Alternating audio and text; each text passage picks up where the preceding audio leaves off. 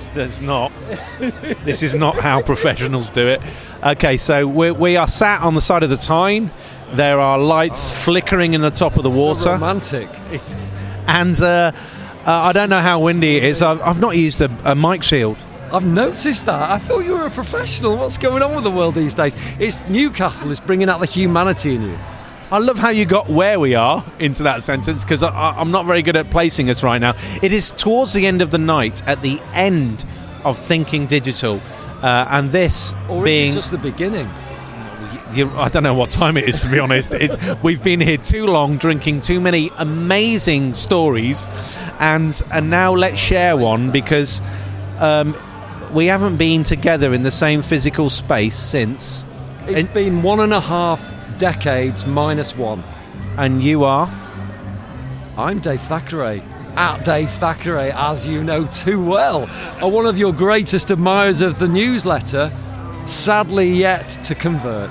Oh, do you know, I just for saying that, I'll sub you some time. I'll just drop the phone on the floor. Hang on. I'll sub experience for you. No, well, it's listen, good. I mean, what's quite exciting? Hang on. What's very exciting is I've just been given 3 months free subscription to NordVPN, which is Lithuania's second unicorn, don't you know? The things we learn at Thinking Digital. Weirdly to me, that's not a selling point. Like, we make loads and loads and loads and loads and loads of money, so we must be good. It's not necessarily, I don't know, for me, I measure value differently. I don't know if you saw Tom Scott's great video. Tom Scott, also alumni of this hallowed event that we see in front of us.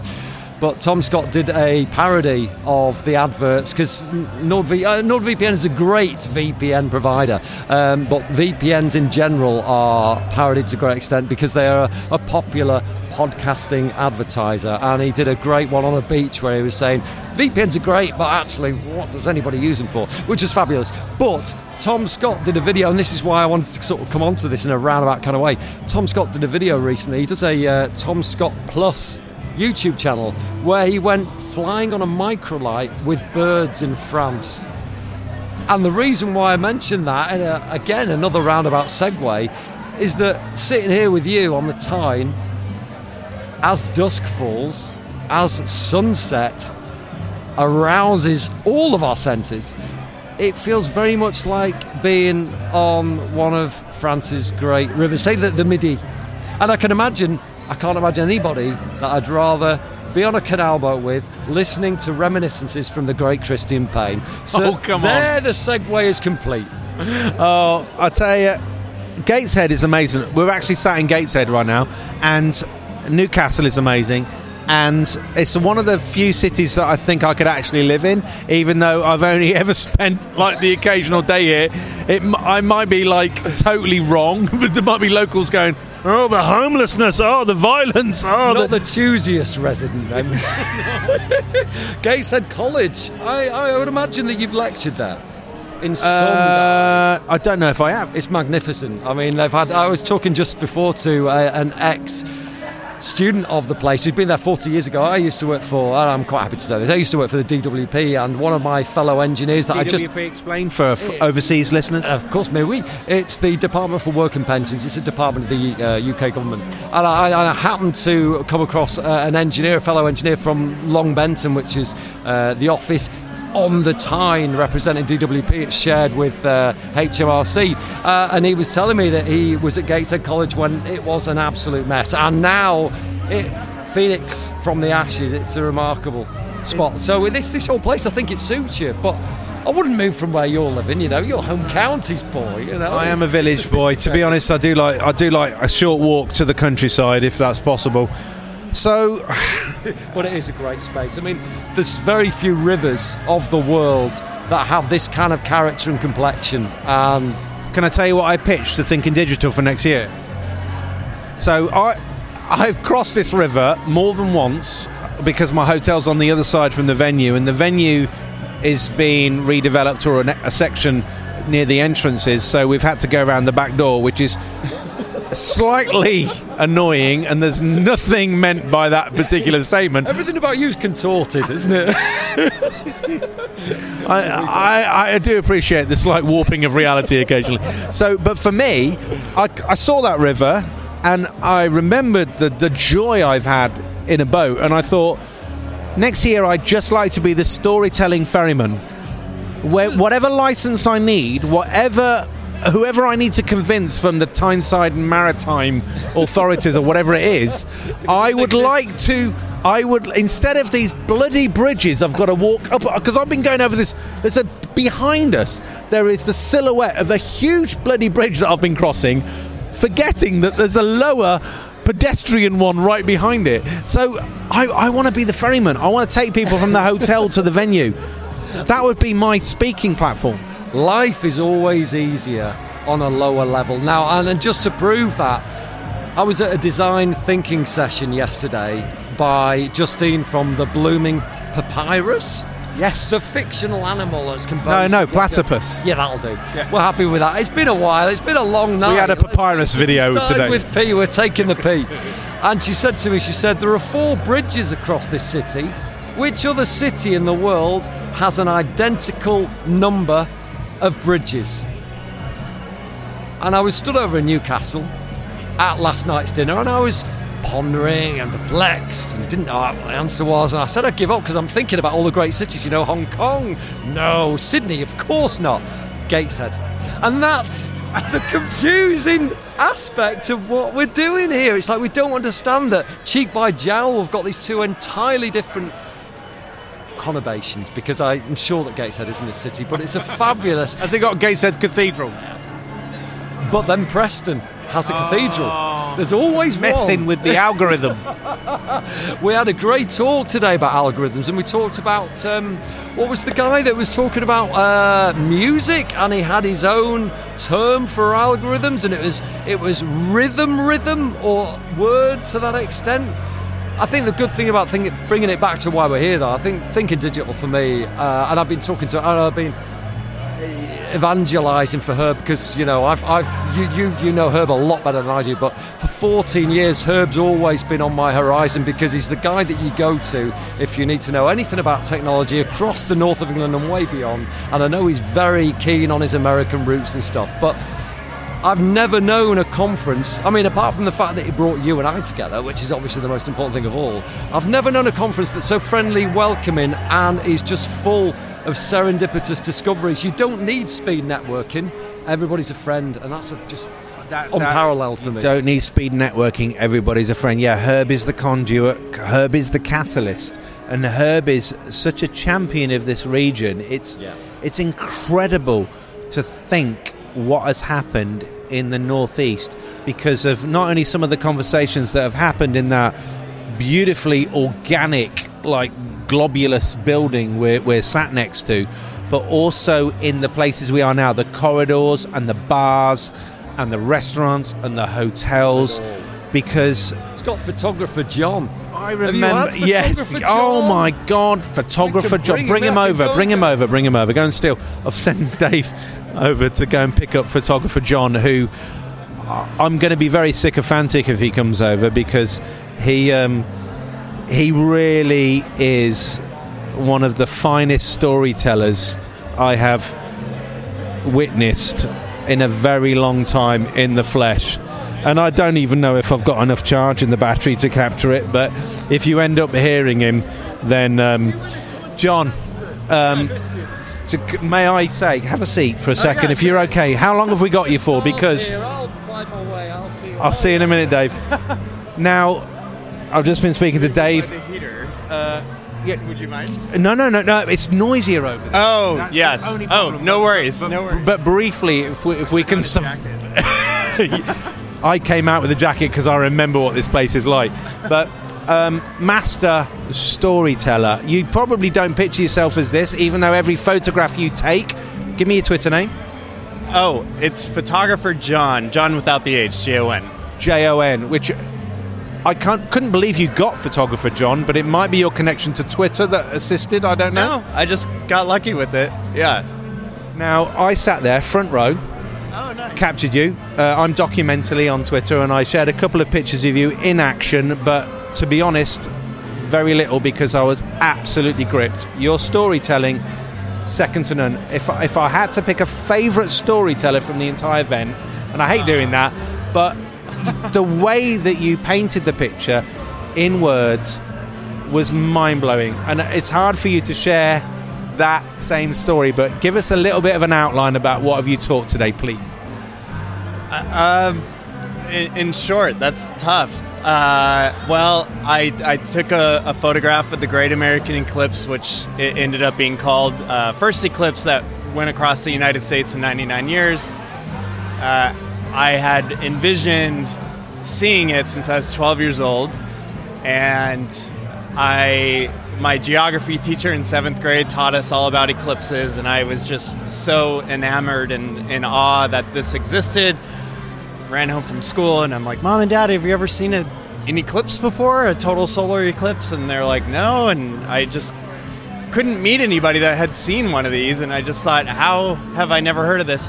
So fast forward many years, And this is the key for me, the fact that some photographers do assignments over a period of time. Salgado and other such amazing documentarians will spend time doing stuff, but the anticipation for you as a child, realizing that they've got to wait a huge period of time before they can actually do something about it. Like 20 years, which felt like eternity. And and so I used to also build and launch model rockets growing up. Some of them went thousands of feet up in the air, a couple meters tall, and I had one rocket that there was a camera on the nose cone, and it would take photos of the Earth, from high up above. And I there was a seed planted within me during that time, and that was this love for photography. But I didn't know it until years later, when I was in my 20s. I picked up my first camera, and just out of curiosity, and I just taught myself, and just a year later I was shooting professionally, and it just a lot of things just clicked. And then about a year after that, so about 2 years after I started shooting, I learned something called astrophotography, and which is basically merging astronomy with photography, because I've always been in love with astronomy my whole life. So when I realized I could merge those two passions together, that was really the culmination of all my passions, and I really hit the ground running, and would spend endless nights in the middle of nowhere shooting the stars and trying to hone my craft. But so leading up to the eclipse, I kept wondering, especially when it was approaching, a year or two before the eclipse, and it slowly started hitting the news, and then within a week of the eclipse, it was all over the news. Over 200 million people participated. It broke all these online viewing records. So it ended up becoming the most photographed moment in history. And, as a photographer, what do you do? Where do you go for this once-in-a-lifetime moment? And especially, how do you get a unique photo of something that literally millions of people are also photographing? So I have another passion, though, and it's flying. So I've been flying powered hang gliders for about 10 years, and other aircraft too, but that's my favorite type of aircraft. And with these, with flying and astronomy and photography, all these passions, I think that was the reason why. And part of those rocket launches growing up too, I had this idea, and I thought, if I could get up high enough in the air during the eclipse, if I could actually be inside the moon shadow as the moon shadow is being cast on the Earth's surface, if you could get up high enough, could you actually see the shape of the moon shadow on the Earth and moving at over 2,000 miles per hour, So that was, selfishly, I just wanted to see that for myself. And so as a photographer, I wondered, could I actually capture that moment so that, in an evocative way, and do what's called a photographic mosaic, and so I could print it huge one day, and actually document this fleeting, beautiful, historic moment. And so I could share that with others. You know, that other people can enjoy that moment from a unique perspective, and it happened. So I was very, very determined when I had this idea. I couldn't get it out of my head after that. So I knew for sure I was going to be in the air somehow, but I didn't know how yet. And so I didn't realize quite how expensive private jet flights were. So couldn't really do that at the time, even though I did consider it. But I guess I'm going to tell you the whole story. I'm loving it. If you've got time. I just want to make sure my friends, new friends, I just met them tonight, but I just want to make sure they leave you here. Well, that they know I didn't. Story. It's Dave again here. Just before he tells the story, your session today changed lives, and I mean that without hesitation. And I don't mince my words. I'm a journalist by trade, so I tend to sort of move the truth around. But in all seriousness, it was great because there was so much humanity in it. And as you explained yourself, and people's eyes just expanded like I've never seen people before. I've met people here, I've been with people for years, and I just want to say a really huge thanks, because you kind of just gave Thinker Digital a new dimension we've not seen before. And I think we have heard some really good human stories this year. It's something that we really needed after the pandemic, and a lot of the stuff is the analytical or the reportage, but you kind of brought everything together for me, which was just so. Thank you for making a trip. That makes. I just wanted to say that. I really appreciate that. And for me, I talk about one of the things that this conference does is, what I might do to save your time is link to the video. No, if you want to finish. If you want to finish, I'm already halfway there. Yeah, let's do it. Because the story of serendipity, connections, and the roll-on effect, the takeaway is, for me, I come here, one of the main reasons I come here is to remove the cynicism from the entire tech world and our interactions online, everything that happens. I mean, having been a very kind of an early adopter of Twitter and my passion for this connectivity, and seeing how so many mechanisms of interaction are kind of being a little bit twisted and tainted. Right. Coming here, it removes all of that again. It reminds me of how we use this tool and we use these spaces for the stuff you're talking about. Please continue. Okay. I just realized my phone is somewhere over there. Could you grab it for him? How does it look like? It's just an iPhone. Okay. Yeah, I'll grab the phone. Thanks, Chris. What's his name? Sorry, I don't know. New friend. Yes, okay, new friend grabbing the phone. Everybody here tonight is new friends for me. So, I flew in from the U.S., so I'm, just kind of, isn't it amazing? Too bad it's a podcast. So you can't see what we're seeing. I've explained the silhouette of a huge, ginormous metal structure behind us. Yeah. And the lights reflecting in the water and the boats floating on the water. We could be anywhere. I have the phone right here. Oh, you've sent the guy to go and get the phone you've got. How much has John been drinking? Probably not as much as me. Here he goes. He's coming back. Thank you. I apologize to whoever's listening. Millions. Okay. All right. Well, we'll continue the story. Remind me where we left off. We left off where you have learned to fly. You've got your license. Okay. Yeah.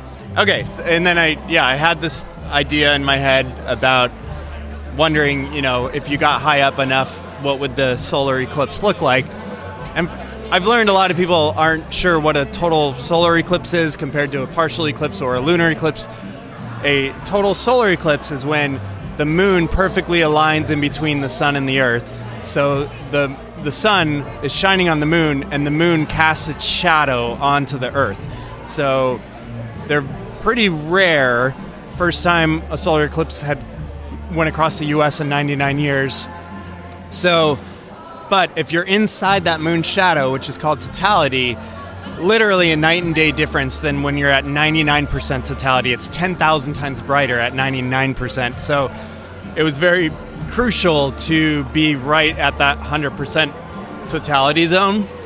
But I started realizing the moon shadow moves at 2,000 miles per hour, and it's only 60 miles wide, roughly. So to intersect a plane to be inside the moon shadow is quite difficult, and especially I just wasn't sure yet how I was going to do this. But then about a year before the eclipse, Alaska Airlines announced, they did this big announcement on social media, it went quite viral, and they announced that they were having one of their entire aircraft that was going to be flown deliberately inside the moon shadow, but it was already reserved for astrophysicists and astronomers and whatnot, but they were keeping one seat open for a lucky winner to be on this flight.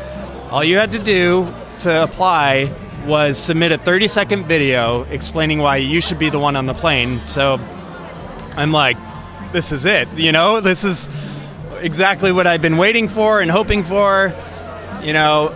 So I put all my effort, my whole heart and soul into this 30-second video. I hired an animator for it. I composed music for it. I bought a nice microphone for the voiceover, you know, all this stuff. And I was looking at the other submissions being sent in, and, you know, everybody was putting very little effort, it seemed. Not a lot of editing, you know, and my confidence was building, and I thought, I think I actually have a chance at this. But all my eggs were in this basket. But the problem is they didn't announce the winner of this contest until less than a week before the eclipse. And they finally announced the winner, and I lost. And I was so devastated. And I'm just thinking, what am I going to do now? You know, I only have a few days left. I live in New York City, which is nowhere near the moon shadow path, which goes through sort of the central part of America. So I'm like 1,000 miles away. And so then I thought, after laying in bed depressed for several days, or about a day, I finally roll out of bed and I'm like, you know what? I'm just going to look at all the commercial flights around the country and for the morning of the eclipse and compare all these commercial flight paths to the moon shadow path. And, you know, I was trying to do the math, and I was immediately pulling my hair out because I thought, there's no way any of this is going to work out. You know, I was trying to think, okay, if this plane is leaving this city at this time and flying 500 miles per hour cruising speed, maybe it'll cross the moon shadow at this time. And I just thought, there's no way. Even if any of these flights are 1 or 2 minutes delayed, it's not going to work. So right before giving up, I found one flight on Southwest Airlines that was leaving from Portland, Oregon to St. Louis, Missouri. And the flight path itself matched the moon shadow path. So there wasn't much of a intersection you had to worry about. So, and I kid you not, there was one seat left, and I booked the flight, and now I have to book another flight to get from New York City to Oregon, fly across the country the day before the eclipse, which ended up being the biggest travel day in history as well in the U.S. So it was, you know, quite an expensive flight, and I didn't care though. But so I get to Oregon the day before, but the biggest thing I'm nervous about, I'm sure a lot of your listeners might not know that Southwest Airlines doesn't have any assigned seating. They don't have first class or anything either, and they have something called A-list whatever, but that was also sold out. So I tried to check in online as early as I could, 24 hours before, and I get Group C, seat 18, and Group C is the last group, and I'm like, I'm going to be the last person on this flight, you know? I'm not even going to get a window seat, let alone a window that's up front so that the wing isn't in the way of the shot. You know, all these factors, all these odds are already against me. So I brought $600 with me to the airport, ready to bribe somebody for their window seat. And so I get to the airport, and I don't know what the odds of this happening are, but that Alaska Airlines flight, the contest that I wanted to win so badly, happened to be leaving out of the same city, out of the same airport, out of the gate right next to ours. And they're having this huge eclipse party. I mean, literally a red carpet event. There's all these celebrity astrophysicists and stuff there, news cameras everywhere. And I see there's the person that beat me in the contest right there in front of me. And I turn around and I look at our gate, and it says that our flight is 25 minutes delayed. And I am like, you've got to be kidding me. This is this is not okay. So I'm trying to rub elbows with all these people at Alaska Airlines having this big eclipse party. Are you sure there's not an empty seat? I'll have $600. I'll do whatever it takes. Just let me know. But it was definitely full, And so they're all partying and getting on their flight, celebrating, and I'm just, very sad because I think I'm going to miss. Not only am the flight not going to work out, but I'm going to miss the whole eclipse. 20 years in the making. Yes, 20 years since being 12 years old, looking forward to this, and now I'm going to miss the whole thing. So, but eventually somebody finally announced to our gate saying, "Thank you so much for your patience, ladies and gentlemen. There's a reason why we've delayed the flight today. As most of you have heard by now, there's a very historic moment happening in our country for the first time in 99 years, a solar eclipse, blah, blah, blah." These three gentlemen standing next to me here are three executives from Southwest Corporate that flew out from our headquarters in Dallas, and they brought eclipse glasses with them, and all the drinks on today's flight are solar eclipse themed drinks, so Bloody Mary is going to be called a solar flare and stuff, and they're all free on today's flight. And we deliberately, the best news of all, we deliberately delayed our flight just in time so that we could ensure we're inside the moon shadow. And that, I was so relieved, I almost died of my relief. And so now I just keep thinking I should really introduce myself to these executives that she just introduced. But first, I decide I should probably open up my camera bag, get all my camera gear out of my bags, and maybe throw them over my shoulder, show maybe I'm legit, maybe I know what I'm doing, and I'm wearing a NASA t-shirt. Yeah,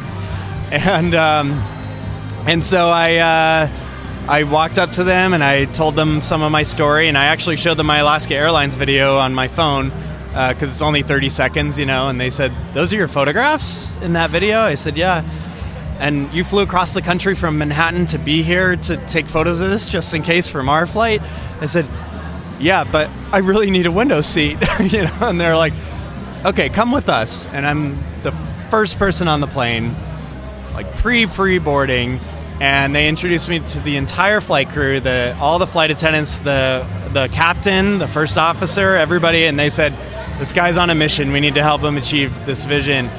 And they said, "Pick whatever seat you want." And I'm like, okay. So now my next goal is to find the cleanest window on the plane. So I'm looking through all these windows, and I run back to the front of the plane, and I said, "You guys, I can't shoot out of any of these windows. The outside of the plane is too dirty." And the captain, the pilot, he overhears me, and he says, "Hold on, why don't you sit in the front row on the left side of the plane instead? I think I might be able to get your window clean." So the pilot himself gets into the cockpit, he gets all these cleaning supplies out, and he gets out of the plane, using the moving jetway thing you get on the plane with, and he reaches out and he washes my window from the outside of the plane. And there are a lot of visuals that you saw today, by the way, that the listeners won't be able to see. You literally had the captain's hand with a rag on the outside of the plane. Yeah. Which you can, if they look up online, they can find it. But the behind-the-scenes photos, I think, are pretty entertaining. So yeah, there's a photo I took of the captain himself actually washing my window from the outside of the plane, and I couldn't believe it. And from behind his hand, I could see that Alaska Airlines flight. And now I'm getting treated like royalty by Southwest executives, and I can't believe how well this is going. So now I just think I might as well ask for more. So I start collaborating with the captain, and I said, "Okay, look, I've been envisioning this since I was 12 years old. I really want to make it look like we're in space. Because the moon shadow is going to block out the Earth's atmosphere. We're going to see through the Earth's atmosphere in the middle of the daytime, and the moon's going to be beneath us. So I need to get at least 180-degree view of the Earth. But shooting through this little tiny window, I need to do what's called a photographic mosaic, where you take hundreds of shots and stitch them all together like a giant puzzle later. Is there any way, while we're in the moon shadow, that you could turn the plane around?" He's, kind of rolling his eyes. This is obviously an absurd request. He's like, "I would have to get approval by the FAA to do that, the Federal Aviation Administration." It's like, I know, this is absurd to ask. And he's like, but it is a very exciting day. It's very historic, and we have some executives on board, and everybody's so excited. We've already delayed the flight already to be in the moon shadow. Maybe there's a chance, but don't get your hopes up. This is a very slim chance to do this. And I was like, "Hey, that's all I'm asking." It's, So we climb up, we go to cruising altitude at 35,000 feet, and about 5 minutes before totality starts, the captain comes onto the intercom and he's like, all right, ladies and gentlemen, I'm going to do what's called an S-turn maneuver, and I'm going to turn the plane around. I was like, oh my God, he's going to do it. So I'm sweating and shaking. I'm trying to take all these shots and practice shots, try to get all my exposures right. I have 3 cameras going at once, and a lot of work I put into this preparing. And I immediately realized he's hardly turning the plane. You know, I'm not getting nearly enough of the earth in that I was visualizing, and obviously it's out of my hands. Nothing I can do now. But then all of a sudden the flight attendant is sitting right in front of me, because I'm in the front row, so the flight attendant's right in front of me, facing me, and she gets a call from the captain, and she says, John, the captain wants to know, how was that turn? It's like, are you kidding me? This really is my private jet that I was dreaming about. And I said, actually, since you're asking, it wasn't good enough? He said it wasn't good enough. It's got to be a sharper turn. So the pilot climbs up another 4,000 feet to do these sharper turns, because you actually lose altitude when you turn the plane sharper. And he ends up turning the plane around 5 different times while we're in the moon shadow. And I couldn't believe it. And anyway, there's also another visual of the flight plan that It's like a wavy line along the moon shadow path, and it was incredible that you managed to get them to steer the plane in this meandering way. Yeah, the pilots, we became friends after, you know, and he sent me that flight path after, and oh my God, it's hilarious. Anyway, yeah, so that's essentially the story, and that's only the beginning of the story, really, but I took over 1,200 photos during those few minutes, and spent endless hours, hundreds of hours. It took me an entire year to finish the image. I was actually rushing to get it done in time for the 1-year anniversary. This is one of the things that absolutely blew my mind, that the amount of time after the actual capture of that moment was the assembling and I have no idea of the process, but I'm imagining a lot of work in front of a screen. You're basking in pixels, you're manipulating pixels, you are honing this to perfection. And when you showed that on the screen in front of everybody in the auditorium today, there was a simultaneous intake of breath, as if you had just shown people the most beautiful thing they'd ever seen. And I teared up. I can't remember the last time I looked at a photograph that it made me so emotional, and I'm like that now. Thank you. It makes me emotional still, you know, and I'm tired of seeing it too. After staring at it for hundreds of hours all year. But is there a URL where you could release that now, so that only at the end of this audio people get to view it? Where can they find that image? Yeah, thank you. It's just my name, JohnCarmichael.com. John is without the H, Jon. Carmichael, Carmichael. Most people in the UK know how to spell Carmichael, I've learned, which is nice. Just JohnCarmichael.com. You could also just Google, Southwest Airlines Eclipse, or 108 is the name of the photo. I titled it. There's a long story why it's called 108. Like 10-year story, but another long save story. That for a different podcast. Yeah, there you go. But right now I will say that check it out, because you will see the culmination of this man's work, and this is passion. This is someone who has managed to ride the obstacles, the constant obstacles. And you mentioned the Dalai Lama, who is someone also very close to my heart. And tell me why. Oh, well, I've been a fan of his for quite some time. My friend was the sound engineer for the Dalai Lama. No way! He's the only person... Okay, my friend is a pretty hardcore individual. He's easily moved, but he put his hand... He was touched by the Dalai Lama. And he's not a religious person, my friend, in any way, shape or form, but he burst into tears when it happened. Oh, wow. Like being touched by his holiness. Okay. Now I have to show you a photo. Okay. All right. now it's going to be So this is you being hugged by the Dalai Lama. What is going on there? in his home. No! Oh, stop it! Dharamshala, India. Stop Yeah, it! I ended up becoming his photographer for 3 days. It's insane. Yeah, so I have the same birthday as him. We're a half a century apart in age, and July 6th is my birthday. And I've read all of his books, you know. And you mentioned the Dalai Lama because in my speech today I mentioned my favorite quote by him, which is. Remember that sometimes not getting what you want can be a wonderful stroke of luck. And by the way, I looked at all the social media of that Alaska Airlines contest I wanted to be in so badly. They weren't even over American soil. They flew over the Pacific Ocean. They were covered in clouds and fog. The person that won the contest was sat right over the wing, so I would have had nothing if I would have gotten what I wanted so badly and I was so devastated about. So it was like everything just felt like things didn't work out, and then I found out later for the better, you know, blessings in disguise sort of thing. And you know, it really makes you think. Yeah, If the universe was a record, you were sat in the groove for the longest time.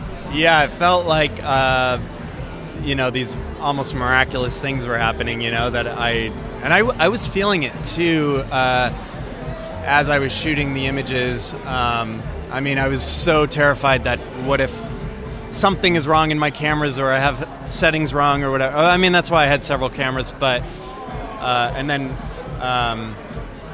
you know, I shared a little bit about the diamond ring moment I got today. You got the most incredible point of the eclipse, because you've literally got the light coming through the valleys of the moon. Yeah, and that was just coincidentally. I was having a really hard time getting that last shot of the eclipse itself was kind of an important puzzle piece of the whole mosaic, right? Not just the Earth, but it was the flight attendants that saved the day on that one.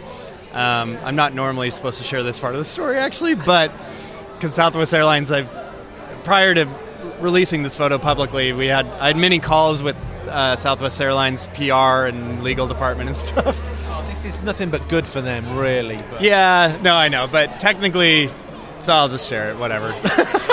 But second to last turn, or maybe the last turn, I was still not getting a clear shot, a close-up shot of the eclipse itself. And that's because of the nature of shooting through airplane windows, because the eclipse was pretty high up in the air.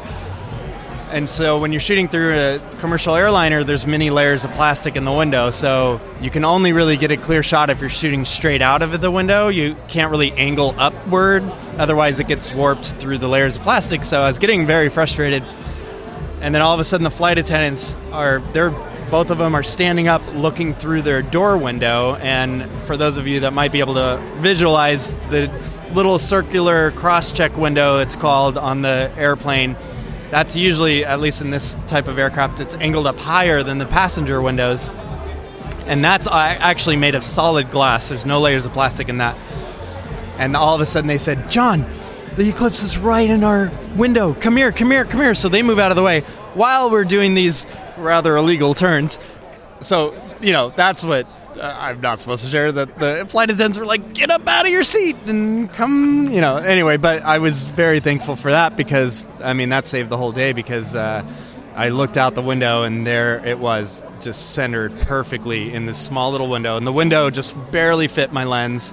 And I almost forgot to take a photo because it was just so beautiful. And I was looking at the eclipse for the first time with my naked eye in that moment. And I was in such awe. And I only got a glimpse for like 2 seconds. And I almost forgot to take the photo. As I took the photo, got the data. And as soon as I took the photo, bam, it was broad daylight suddenly. And it was gone. How long was that? Was how long was the shutter open for? Oh, it's quite fast. Well, yeah, I had to shoot because, you know, we're flying 500 miles per hour. You know, there's some bumps here and there. So that was a big reason why I was so nervous. Did I have the settings right or not? Because everything was happening so fast that I don't have quite enough time to really look at the images and tweak it, and everything's happening so fast. So all the images for, I don't know if any of your listeners are photographers, but every image I was taking, I was bracketing 9 exposures for every image. So just in case, and I had to use a lot of those in-between exposures when I was piecing it all together. So I'm glad I did that. But yeah, so that last moment that I was shooting through the door window happened to be the diamond ring moment. What you're talking about is magic. It really, yeah. I mean, I didn't think I believed in magic, but now I sure do. It was like it really felt like the stars were aligning, no pun intended. But that it really felt like this was supposed to happen. And now I'm starting to understand why, because I didn't know it at the time. Of course, I had no idea that the photo would go so viral.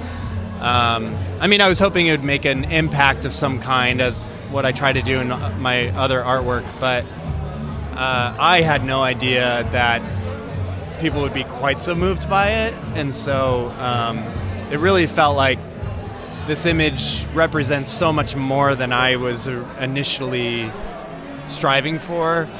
It speaks on so many levels. It speaks to our curiosity, it speaks about wonder, it speaks about art, it speaks about things bigger than us, it reminds us where we are in the universe. It is a multi-dimensional, beautiful moment, and this is exactly why I come to Thinking Digital, to meet people like you and to hear stories like this. Oh, thanks. Thank you for having me. And also, for me, what it really represented was unity, because we don't get a lot of that these days in the US and other places. But, coming together. Yeah, it was the most beautiful day where hundreds of millions of people literally all came together and looked up. Everybody paused for a day and looked up at the heavens, and everything on the news, all the media, ABC, NBC, CBS, even Fox News, they're all covering this beautiful moment, and nothing was divided anymore for just a day, and it was just this beautiful moment of unity, and that's just shows a glimpse of what astronomy does. We're all astronomers deep down. Our ancestors were all obsessive astronomers, and astronomy brings us curiosity, but we have light pollution now. We have electricity for the first time in human history for only the last 100 years or so, so we have light pollution now. We don't get to see the galaxy every single night like our ancestors used to see. So, we've really lost that sense of awe and curiosity and wonder. So, anyway, I could go on and on about that. How long till the next one? Actually, oddly enough, this one, the one before this was 99 years ago. There's another one 7 years after, which is now 2 years in away. America. In America, yes. There is one going through Egypt, actually, which is going to be very historic because it's going to be one of the longest totalities in recorded history, going through Egypt, over the pyramids, and that's in 2027, and that's going to be a 7.5 minute, I believe, totality, which is like, this one was 2.5 minutes. So book your flight now. What's that? Book your flight now. Yeah, exactly. I'm booking the hotel now. Things get very yeah, millions of people are going to be going there. Yeah, so you'll want to definitely book a flight there. Yeah. Photographer John, Jon, thank you so much for your time and the inspiration that you've given so many people here at Thinking Digital. Oh, yeah. Much appreciated. Yeah, thanks for randomly having me. Well, I just grabbed you momentarily. Can I get you a drink? I think my friends might have left. I don't know. But anyway, I hope everybody enjoyed. Hey, I'll introduce you to some new friends. Oh, great. All right. Sounds good. Cheers. Cheers, man.